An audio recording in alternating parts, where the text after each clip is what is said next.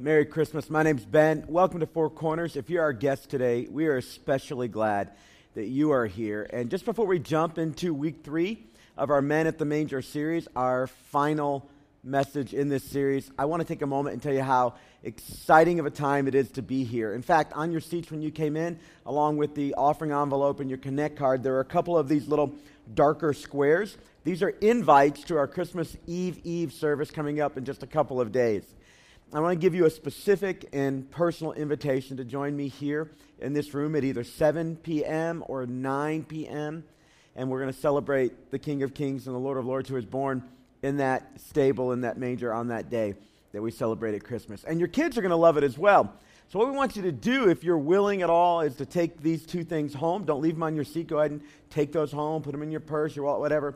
And sometime today, tomorrow, even on Tuesday, use these to invite people to be with us here.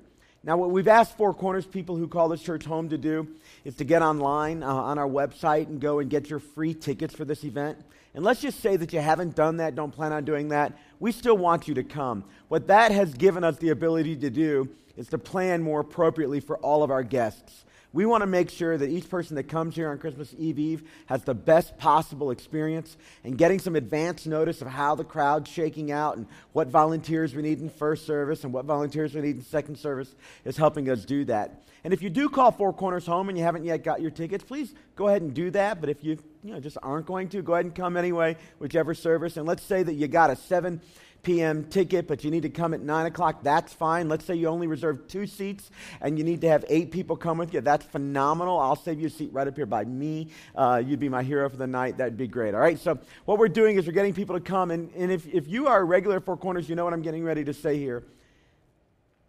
Friends, this is our opportunity to make a serious investment in people. A lot of folks that you work with, your family, your friends, they've had a rough year. And we get to, on this night, pause and think about the hope that is found in Jesus. And we get to take a year, no matter how it's been, and end it on a very positive note and anticipate how awesome 2015 is going to be.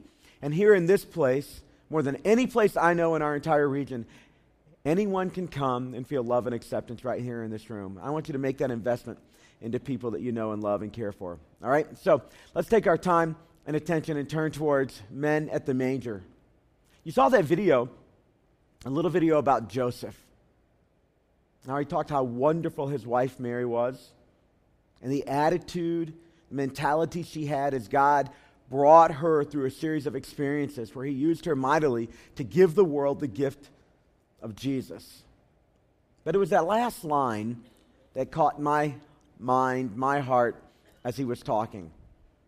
He says, I know why God used Mary, but what's my purpose? Why me? Well, ladies, today, I want to talk with you in a series where I've been talking tangibly to men. I want to talk to you about what I think most men want for Christmas.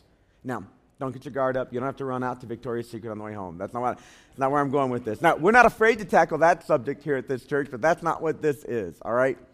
I want to talk to you as one man, not even as all men, but as one man about what really rings true in my heart and what I want out of life, what I want in my relationships, what I want really in my relationship with God. At least it's connected to all of those things. And to do that, what I thought we would do is we'd start with Joseph in Matthew chapter 1, verse 18. If you have your scriptures, you can go there. You can turn on your phone and get there, or you can look at the side screens, either one. Here's what Matthew chapter 1, verse 18, 19, and following says. And this is how the birth of Jesus the Messiah came about. His mother Mary was pledged to be married to Joseph. But before they came together, she was found to be pregnant through the Holy Spirit. Because Joseph, her husband, was faithful to the law and yet did not want to expose her to public disgrace, he had in mind to divorce her quietly. Verse 24, when Joseph woke up, God had warned Joseph in a dream about some things that were coming. He did what the angel of the Lord had commanded him and took Mary home as his wife, but he didn't consummate their marriage until she gave birth to a son. And then Joseph gave him the name Jesus, which means he saves. That's what the name Jesus means. It's an Old Testament word brought into the New Testament language of Greek. The Old Testament word being Yeshua or Joshua, he saves. And Joseph is the one that pronounces that name over the baby Jesus. Have you ever thought much about Joseph? It'd be difficult to get a lot of information because our Bible doesn't tell us a lot about him. In fact, I've read for you already about half of what it says, just in those couple of verses. We get a few other snippets of information about Joseph when Jesus was going to the temple as an adolescent boy, and Mary and Joseph are frustrated because they've returned home, begun to return home, and Jesus isn't with the entourage of family, and for 3 days they look for Jesus, and he's in the temple teaching. You get a little bit more language about Joseph only when there's a group of people saying, "Isn't this the carpenter's son?" And other than that, that's about all we get. That's about all we get on Joseph. But man, what a crazy ride that guy must have had. What a crazy ride. The angel comes to Joseph and says, "Take this woman, make her your wife. Oh, and by the way, she's pregnant and it's not your kid." And in the verses we read, we're told a little bit about the emotion that he must have gone through as he pondered and thought what people are going to say about him, what they're going to say about this woman. And because he loved her and didn't want to embarrass her, he decided to deal with it privately. The law would require him to expose her, but he's going to deal with it privately because of his care and compassion for her. And so a lot of times when people come to this passage, especially at Christmas time, they'll talk about what a loving and concerned and faithful kind of guy Joseph must have been. And I bet he was. Otherwise, I can't imagine our Heavenly Father choosing Joseph to be the stepfather of his son. But what we don't often consider at a time like this is what was going on in Joseph's heart and mind. What was he thinking about? And beyond that, what did he really want? Now, it appears that Joseph must have passed away early on in Jesus' life. Because while he is there when Jesus is born, he's there when Jesus is approaching the temple between 12, 13 years old, we don't hear anything else about him. In fact, when Jesus was dying on the cross, he looks down to another man, not his father, and says, "Take care of my mother." If Joseph had been alive, clearly that would have been Joseph's responsibility. I've had a lot of opportunity over the last couple weeks to think about this guy, and I don't have much more to say about him. But it does make me wonder what kind of family God chose to put his own son into. The Bible talks a lot about family, a whole lot about family. In fact, in this church, we spend a lot of time talking about God's design for family, what he wants to have happen in families. And here's why we do that very practically. Because while God has set an ideal for us, most of us live somewhere far south of the ideal. I do. Me and my family, my wife, we live far south of the ideal that God has called us to. And as a pastor, as a member of a team committed to bringing God's agenda here in this place, we get to see up front and personal a lot of the pain and the dysfunction and the difficulties that marriages and parenting issues and dealing with adult parents and adult kids, we get to see how all of that comes to play on people, and we take great joy in trying to speak tangibly into the life of families here and now, right from God's Word. So for the next few minutes, I want to ask you ladies to give me permission to talk as one man about what I think men really want in a relationship. And specifically, I want to talk about a husband-wife relationship, like one that maybe Mary and Joseph had. But beyond that, if you're not married, was married, don't think you'll ever be married, there are just standard relational principles that apply, I think, across the board. But to kind of drill it home, since I've been harping on men for the last couple of weeks, pretty hardcore, I wanted to kind of maybe balance the scale just a little bit and at least say to you ladies, here's how I think you can set your husband up to win with the kinds of things that God wants for your family.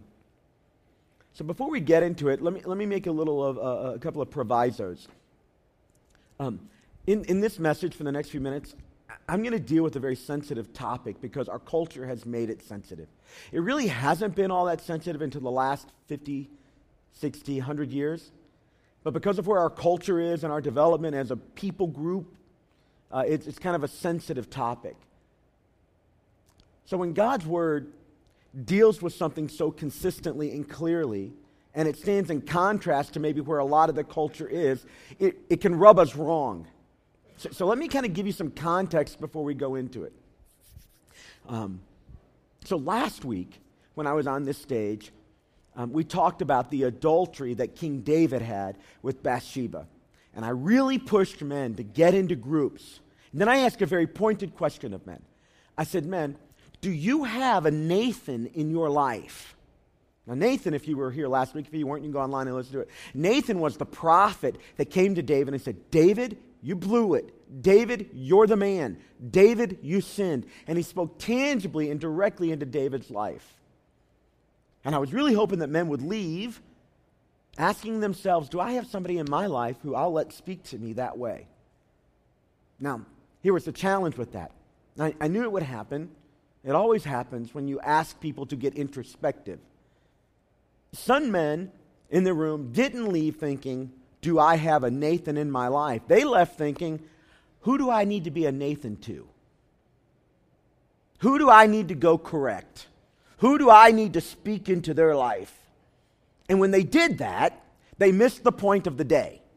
Now, that may be true. There might be people you need to speak to. That wasn't what we were talking about. Do you see how that happens? Boom. You're talking about this thing, like if I deal with forgiveness, are you harboring bitterness? Some people hear that and they say, oh, am I harboring bitterness? I want to do some work. God, do you have something to do in my heart? Other people hear that topic and they say, this person needs to forgive me. And they just switch it. Both are true. So today, ladies, when I talk about this principle from God's Word, I'm going to ask you as best as you can to kind of walk on the journey with me. And let me just talk to you as one guy, and I give you full permission to disagree with me, 100%.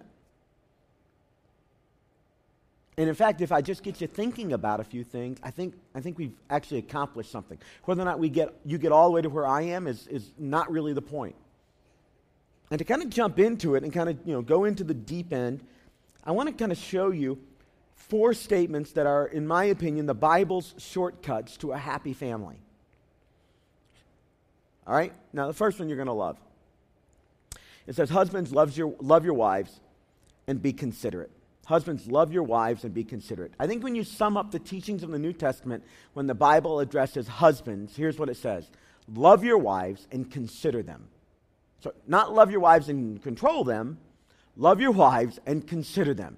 In fact, don't just love them emotionally. Love them the way Christ loved the church. Serve them.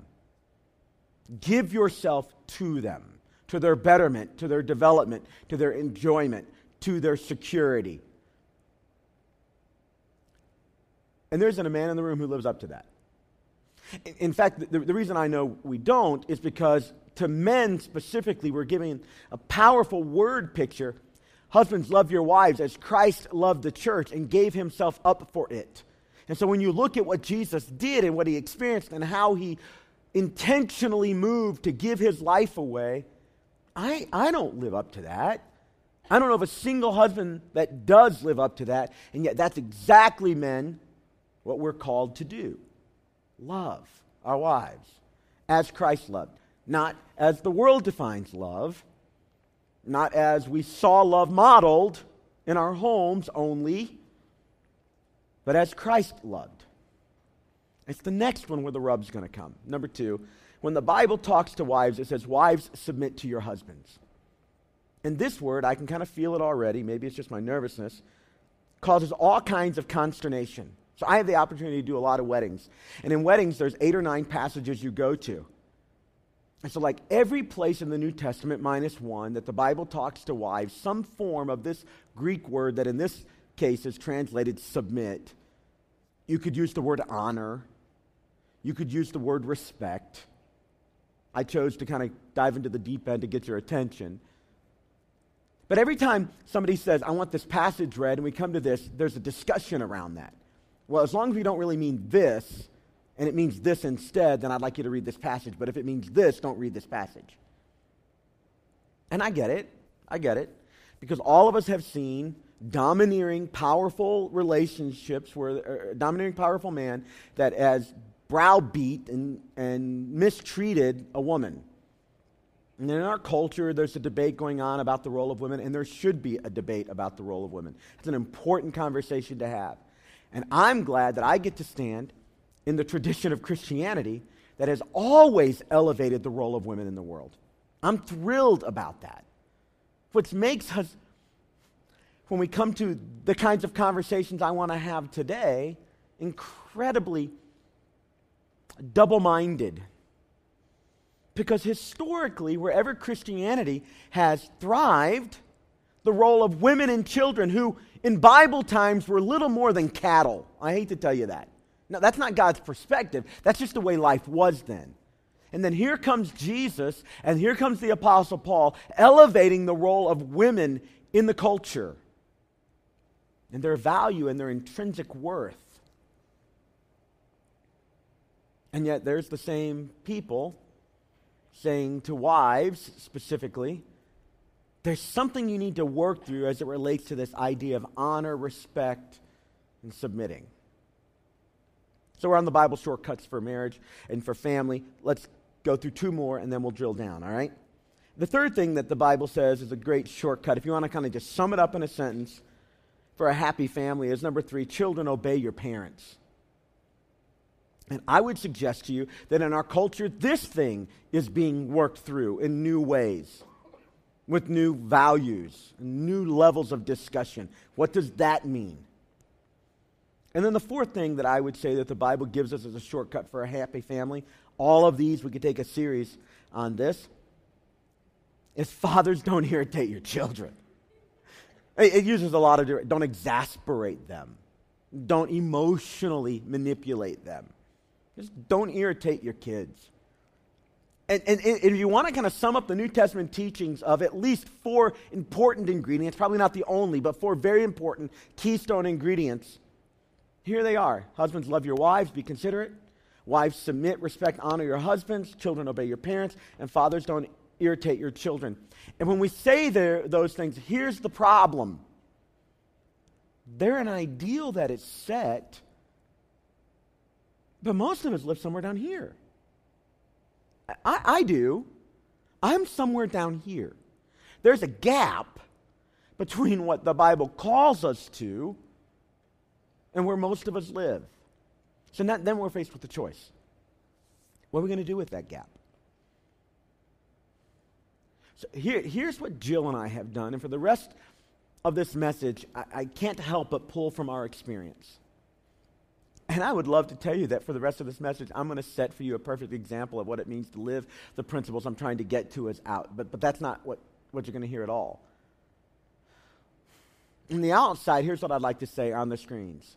It's a question we've had to face. Are we, Jill and I, willing to embrace the ideal that we may never fully attain?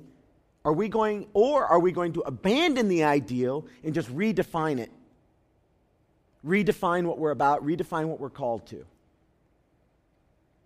And so what Jill and I have done on these kinds of 4 statements, she does this with me, husbands, love your wives and be considerate.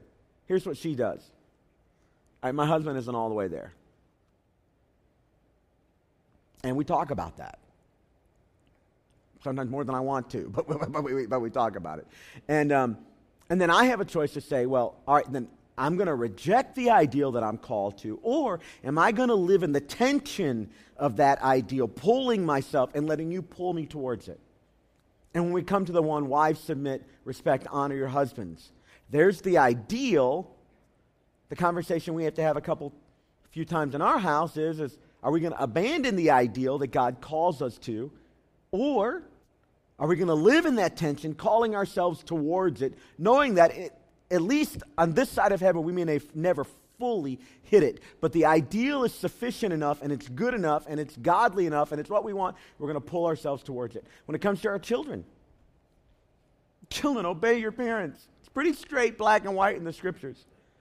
And the truth is they don't always. So what are we going to do? Abandon that? Or are we going to call ourselves? And fathers, don't irritate your children. Understand, be considerate about the way you treat them. And you feel that tension? So I want to take you to one verse, ladies, that I think can help all of us, men and women. In fact, this is such an important one verse in the Bible that in 2015, we're going to take an entire message series, several weeks, and just drill down on this one. But today, we're going to pull just a piece of it. Ephesians chapter 5:33. Paul's been talking about the role of family, the kinds of very dynamics that Mary and Joseph would have faced, the kind of families that Jesus came, was born into a manger, gave his life for, the kinds of families that the Bible is talking to when it gives these four basic premises about husbands, wives, children, and fathers. Ephesians 5:33 says this phrase: each one of you, specifically to men, also must love his wife as he loves himself. Do you love your wife as much as you love yourself? If not, you don't love her enough. There's the ideal. And the wife must respect her husband. Love, respect. Wives, respect your husbands. Husbands, love your wives. Ladies, I have an opportunity pretty regularly to sit down and talk with men who are going through difficulties. And the common refrain I hear from them over and over and over again in their marriages is, there's something going on with this respect dynamic. Now sometimes, to be honest, as I look at men, I don't think they're very respectable. And in my mind, I don't typically say it in the first conversation. I say, there might be a respect problem because you're not very respectable. Men, I get a lot of opportunities to sit down with ladies and hear about relational dynamics. And it's not unusual for a lady to look at me and say, I'm not feeling very loved in this relationship. And I don't say it, at least on the first meeting, but a lot of times I think, well, with the way you're acting, I'm not sure you're very lovable. Now, notice what I did there. What I did there is I went to a place we're all comfortable going with men. Men, you want to be respected, be respectable. Everybody. But using the same passage, I go to ladies. Ladies, you want to be loved, be lovable.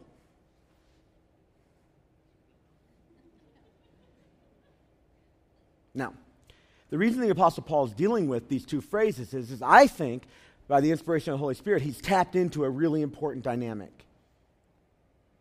Maybe not when they're 20 or 30, but by the time men are 40 and 50, most men would say, what do you want most out of a relationship? You have two choices, love or respect. Most men would say, I want the lady I'm spending my life with to respect me as a man. Higher than they would say, I'd like to have romantic feelings of love. You ask a lady, typically love is at the top, respect maybe somewhere down a little lower. It's interesting because when we look at the love of God, here's what God did for us. Now just go with me for a second.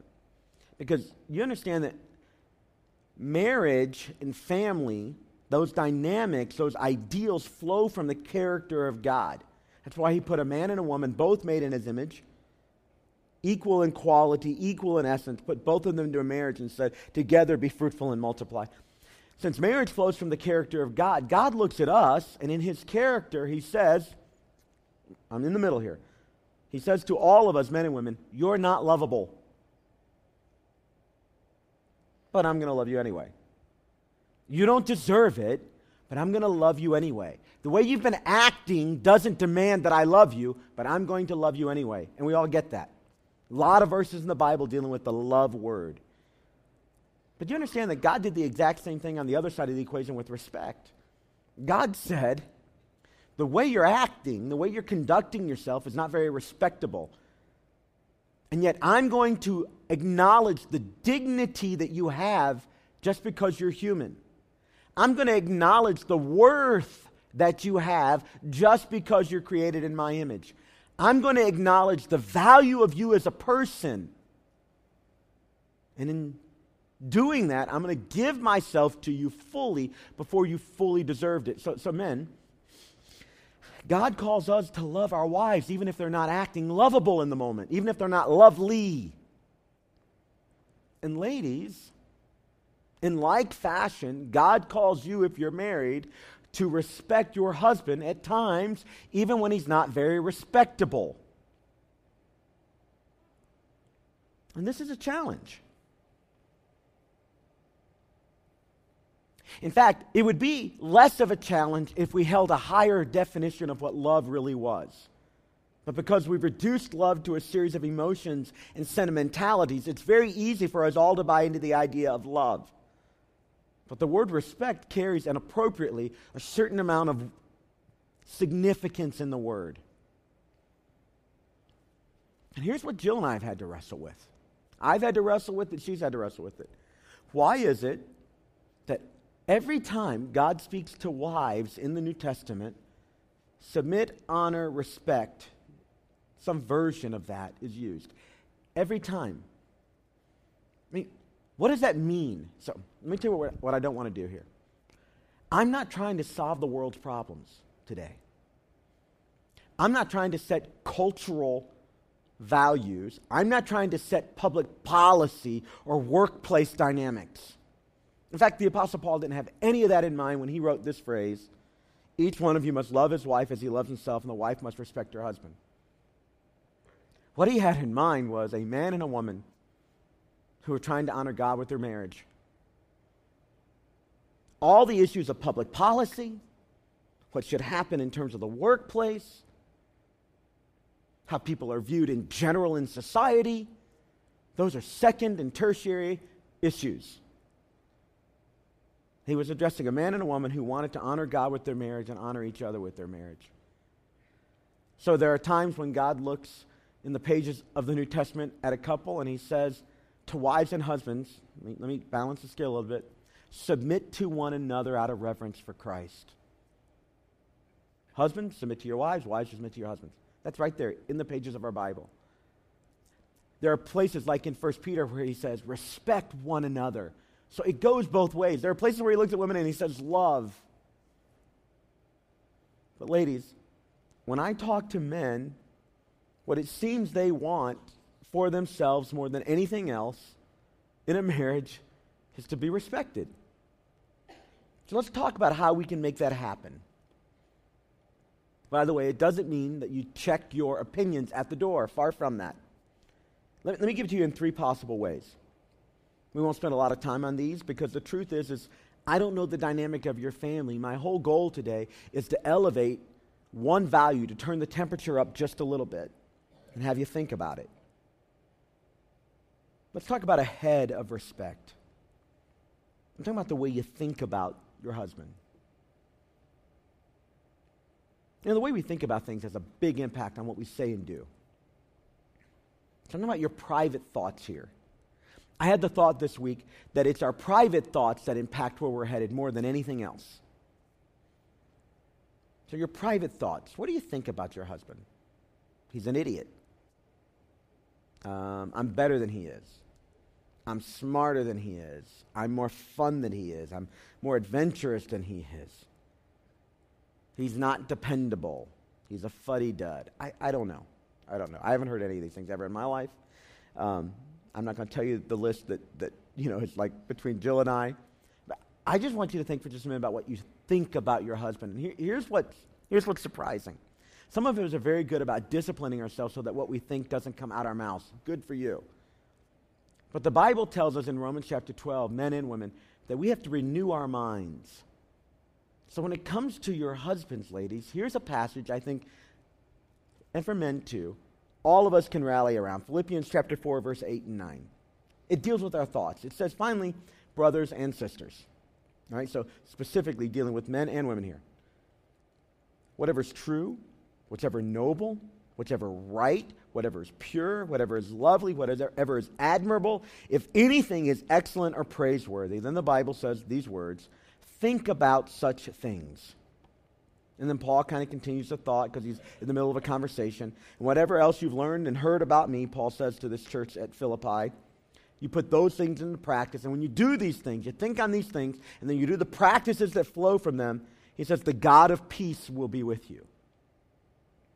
I think, ladies, one of the ways that you can help bring peace to your home is to think about your husband in terms of whatever is right, pure, lovely, admirable. Like, if there's even a hint of those things. Here's 2 quick suggestions on a head of respect. I think, ladies, that you can pray thank you prayers. They go something like this. Thank you, Lord. And I'm seeing, and then you fill in the blank, in my husband, in my man. Thank you, Lord, that I'm seeing some honor, some loveliness, something that was admirable. And you actually discipline yourself to reflect on that just a little. And then you offer that up to God. God, thank you for that. Moms, you can do this with your sons. The world is going to pull at them and tug at them and try to take them in a whole variety of directions. But you can acknowledge and see in them the good things, the admirable things. In fact, moms, it's often your voice that sets the pattern of what a young man believes about himself. So you can say some thank you prayers about the good stuff that you see. And in so doing, renew your own mind. Here's the other thing you can do. You can encourage him. Honey, I was just praying for you, and I'm really thankful because blank. Now, I wrote that sentence that way particularly because I think that, ladies, you have to pray for your husbands. And not the prayers that come natural, like, oh, God, kill him. I think what you have to pray is for him and for his good. And speak prayers of blessing, calling out the good stuff. And I can't tell you, ladies, how powerful your words are in the life of a man. How you speak about him. And you understand, the Bible says that our thoughts give way to our words. In fact, that takes me to my next way of showing respect. We talked about a head of respect for just a moment. Let's talk about a heart of respect. What you think about and what you feel about your husband. He may not be respectable. And there may be some areas where he needs to grow. But if you really want your marriage to work, you're going to have to take captive your feelings about your husband and think about them. So Matthew chapter 12, verse 34 gives us some encouragement as to why. Because out of the abundance of your heart, ladies, your mouth is going to speak to him and about him. So what do you say when he's not around? How do you describe him to your friends, to your mother? These things have a dramatic impact on the way a husband experiences respect in a marriage. The words matter. And you may be more verbal than he is, but at the end of the day, the very words you use are going to have an impact. And remember, I'm not talking about solving a cultural problem here. I'm not talking about the value and worth that the average American puts on women. That's a conversation for a different day. I'm talking about a husband and a wife who wants to honor God and do biblical, God-honoring marriage together. Ladies, how you talk about your husband to him and about him has a big impact on how he experiences that thing that I think he wants more than anything else, which is to be respected by the woman he's spending his life with.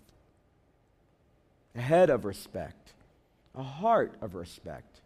Let's talk about hands for just a moment. Hands of respect. The greatest chapter in the Bible for women that describes the ideal situation is Proverbs 31. So sometimes you'll hear a woman described as a Proverbs 31 woman. It just means she's the whole package. She's got beauty inside and beauty outside. She carries herself with dignity. She's honorable and respectable.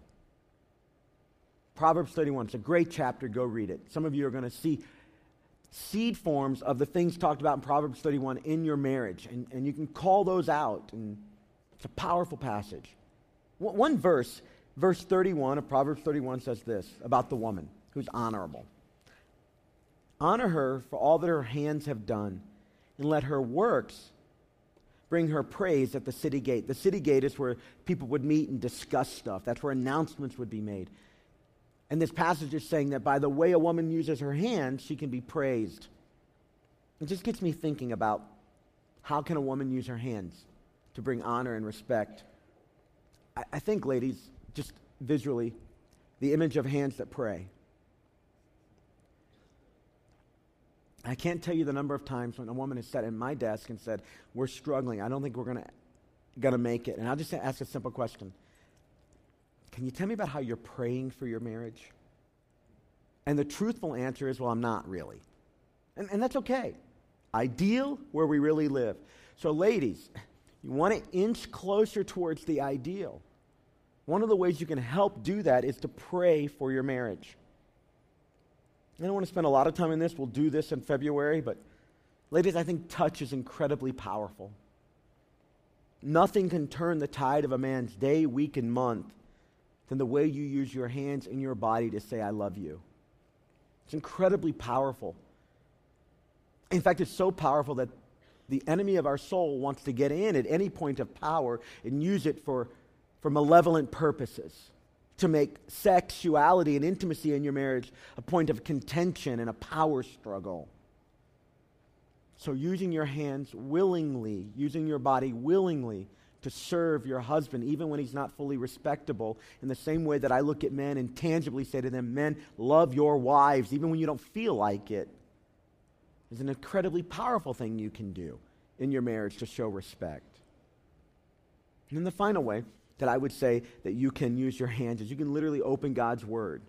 On your phone, on your iPad, the old leather version I've got here, you can read and become familiar with the passages where God talks to women. And you can wrestle, as Jill and I have now, for just at 25 years. What does it mean for a husband to love his wife as Christ loved the church? And what does it mean for a woman to respect and honor her husband? And wrestle with those passages. So let me give you just a couple of thoughts here. Here's my first one. Who referees? Like if a woman's not feeling loved and a husband's not feeling respected, and I bet if we were to do a private poll here today, there'd be a bunch of men in the room who would say, I'm not sure I'm being respected in my marriage. And there might be a bunch of women who would say, I don't feel fully loved in my marriage. Well, who gets to referee? Let's remember our passage that we're looking at, Ephesians 5:33, that says, each one of you must love his wife as he loves himself, and the wife must respect her husband. I think the obvious implication here is that a wife gets to decide if the husband is loving enough. And if a wife doesn't feel loving enough and she wants to say, I don't feel loved enough, you're not loving enough, I think that in and of itself is the green light for the husband to say, I'm going to turn on the love.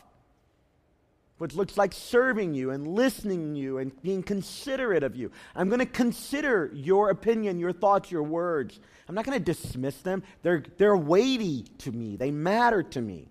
When a woman says, I don't feel loved enough, everything stops and the man gives attention to that. That just makes sense to me if we're really trying to do this thing together.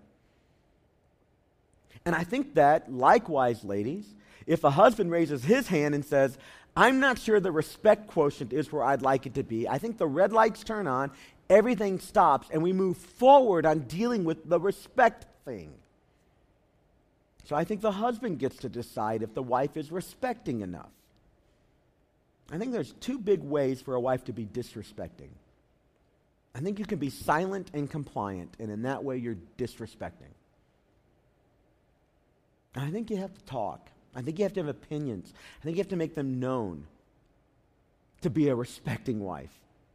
This is kind of contra what I think is the fear behind our cultural discussion. I think the Bible affirms bold and strong women. But in a marriage context, how you do that and how you move forward when there's disagreement has everything to do with whether or not a man's going to experience respect as you two disagree. And you're going to have to figure that out. There are great tools out there. Unfortunately, the Bible doesn't tell us how. It only tells us what. It only sets the ideal. But you're smart. You can work through this stuff. You can think about it. And when you do that, you can elevate for men the love quotient and for ladies the respect quotient.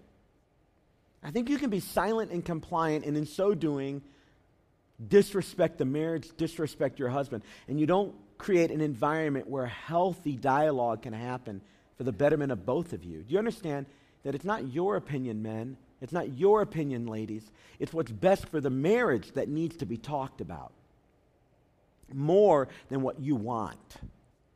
So not silent and compliant. And I think the other way you can be incredibly disrespectful is to be loud and contentious, where there's always a power struggle. Always a power struggle. I think God speaks to men and says, love that woman I gave you as I love the church. And I think he speaks to women and says, you need to work hard to respect that man. So let me ask you, what are we going to do? Are we going to embrace the biblical ideal, or are we going to decide that those verses don't matter anymore, they don't count because they make us uncomfortable? Or are we going to create a different worldview just to stay comfortable? I want to challenge you, ladies, that I think this coming year, no matter where your family has been in the loving or the respecting levels, you can make some decisions, men and women, you can make some decisions to increase love and respect in your home. And I think it begins with wrestling tangibly with the text of Scripture, that every time it speaks to women says, respect, honor, submit. There's something in that for you. And it's probably not all that you think it is based on some simplistic understanding of Scripture, but it probably is something nonetheless. And men, I think we have to wrestle with creating an environment of love so that our women are safe to wrestle with these passages. And if I have to put the lion's share on who has to lead here to do the first part of loving or respecting, I think the Bible's very clear, men. It's on you to start the process of creating a loving environment where respect can be nurtured and grown. But men, on the other hand, you'll never love your wife enough to make her fully respect you. If your wife doesn't want to pick up God's word to her and inspect her own heart, there's always going to be a gap. Ladies, he can't be good enough to make you to want to do this. You have to do it because you feel God calling you to. And men, she's never going to be so lovely that you always want to treat her lovingly. She's not going to be able to do that. And yet God calls us to. She doesn't create the environment to make you want to. You do it as unto God. And that's why this message isn't for the world. It's for those of us that call Jesus our Lord. When he speaks to men and says, now men, love her. And ladies, now respect him. And with that heart of submission to the Lord's ideals, I think families can move forward. So let me give you Ben and Jill's confession before we take a couple steps. We, in my marriage, fall short all the time. But we're not going to change the rules so that we feel better about it. We're going to live with the tension between the reality and the ideal that Jesus gave us. And we're going to try to do that humbly and transparently. So Jill and I spoke a lot about her sharing this message with me, and she got the flu this week, but she wanted me to kind of share this thought to the ladies. She says, consider stopping the tendency that she has had on occasion to not look at her own behavior. So she writes these exact words: stop refusing to look at your behavior as disrespectful simply because you did not mean to be disrespectful. Just look at the behavior itself in the moment. She says, for a long time she did that. Because she didn't think of herself as a disrespecting wife, she never asked if this behavior was disrespectful.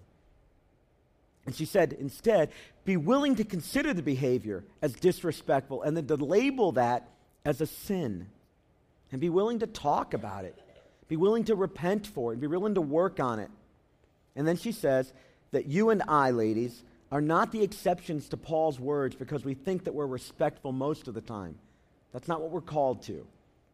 We're called to hear our husbands talk to us about the respect that he feels. And with that, I think you know why it is Jill and I have made it to 25 years and why I think we'll make it to 50. So grab out your Connect cards and let's take a few steps together as a congregation. By the way, if you have challenges with my words, I hope you'll at least embrace the concept. And you are welcome to send emails to my wife about this. She'd be glad to get them. Jill@fourcornerschurch.com. All right. Hey, every week I like to give people a chance to accept Jesus as their Lord and Savior. It's the Christmas season. We're going to do this on Christmas Eve. But right now, if you don't yet have a relationship with Jesus, next step A says, today I'm making Jesus my Savior and Lord. You can just check the box, put the card in the offering bucket when it comes by at the end of the service. And in a moment when we pray, you can use your words or you can borrow mine and look to God and say, God, I am a sinner. And I want you to save me. I want you to lead my life, become the Lord. And if you put that card in the offering bucket, we'll communicate with you about what that is, what that means, and help you move forward in a relationship with God. Here's next step B. Today, I'm choosing to be baptized. Our first baptism of 2015, I think, is going to be phenomenal. I'm going to call a lot of you to start the year out right, to kind of step up to this. So if you haven't yet been baptized, check the box and let me send you some information about that. Let's see if we can get you signed up. Here's next step C. I'll memorize Ephesians 5:33. It's a great verse for those of us that are married, want to be married. Each one of you must also love his wife as he loves himself, and the wife must respect her husband. Here's next step D. I wonder if anybody in the room would say, hey, Ben, I'm going to bring my Christmas gift offering in celebration of the birth of Jesus to our EV service, or I'm going to go ahead and give online. We are moving forward. You can hear an update on that. It's so exciting how people are stepping up to invest here in this place, near us, and around the world. And the next step E is really kind of a 30,000-foot view one. I wonder if there's anybody in the room that would say, Ben, I'll join with you and the other pastors at 4C to pray for marriages, that God would save them, that in 2015 he would use this church literally to save marriages. And if you check that box, put the card in the offering bucket, I'll send you a little reminder about that. But we could use some prayer around that around here. Let's pray about these things right now. Lord Jesus, I want to thank you that you loved us when we were unlovable, and you called us people worthy of dignity and honor and respect, even when we weren't worthy of dignity, honor, and respect. And you modeled for both of us, men and women, how we are to love and honor and follow you. God, I want to pray for marriages right now in this room. It's Christmas, God. That puts a lot of stress on people. And yet in the middle of stressful situations like Mary and Joseph had, you gave birth to something beautiful. And I pray that, God, this Christmas season, you would birth beautiful things in families and homes all around our church. I pray for ladies, God, that they would take seriously their call to respect their husbands. I pray for men, that they would take seriously their call to love their wives. And I pray for those that are declaring, Jesus, be my Savior. Wash away my sins. We give it all to you, Jesus. In your name we pray. Amen. Amen.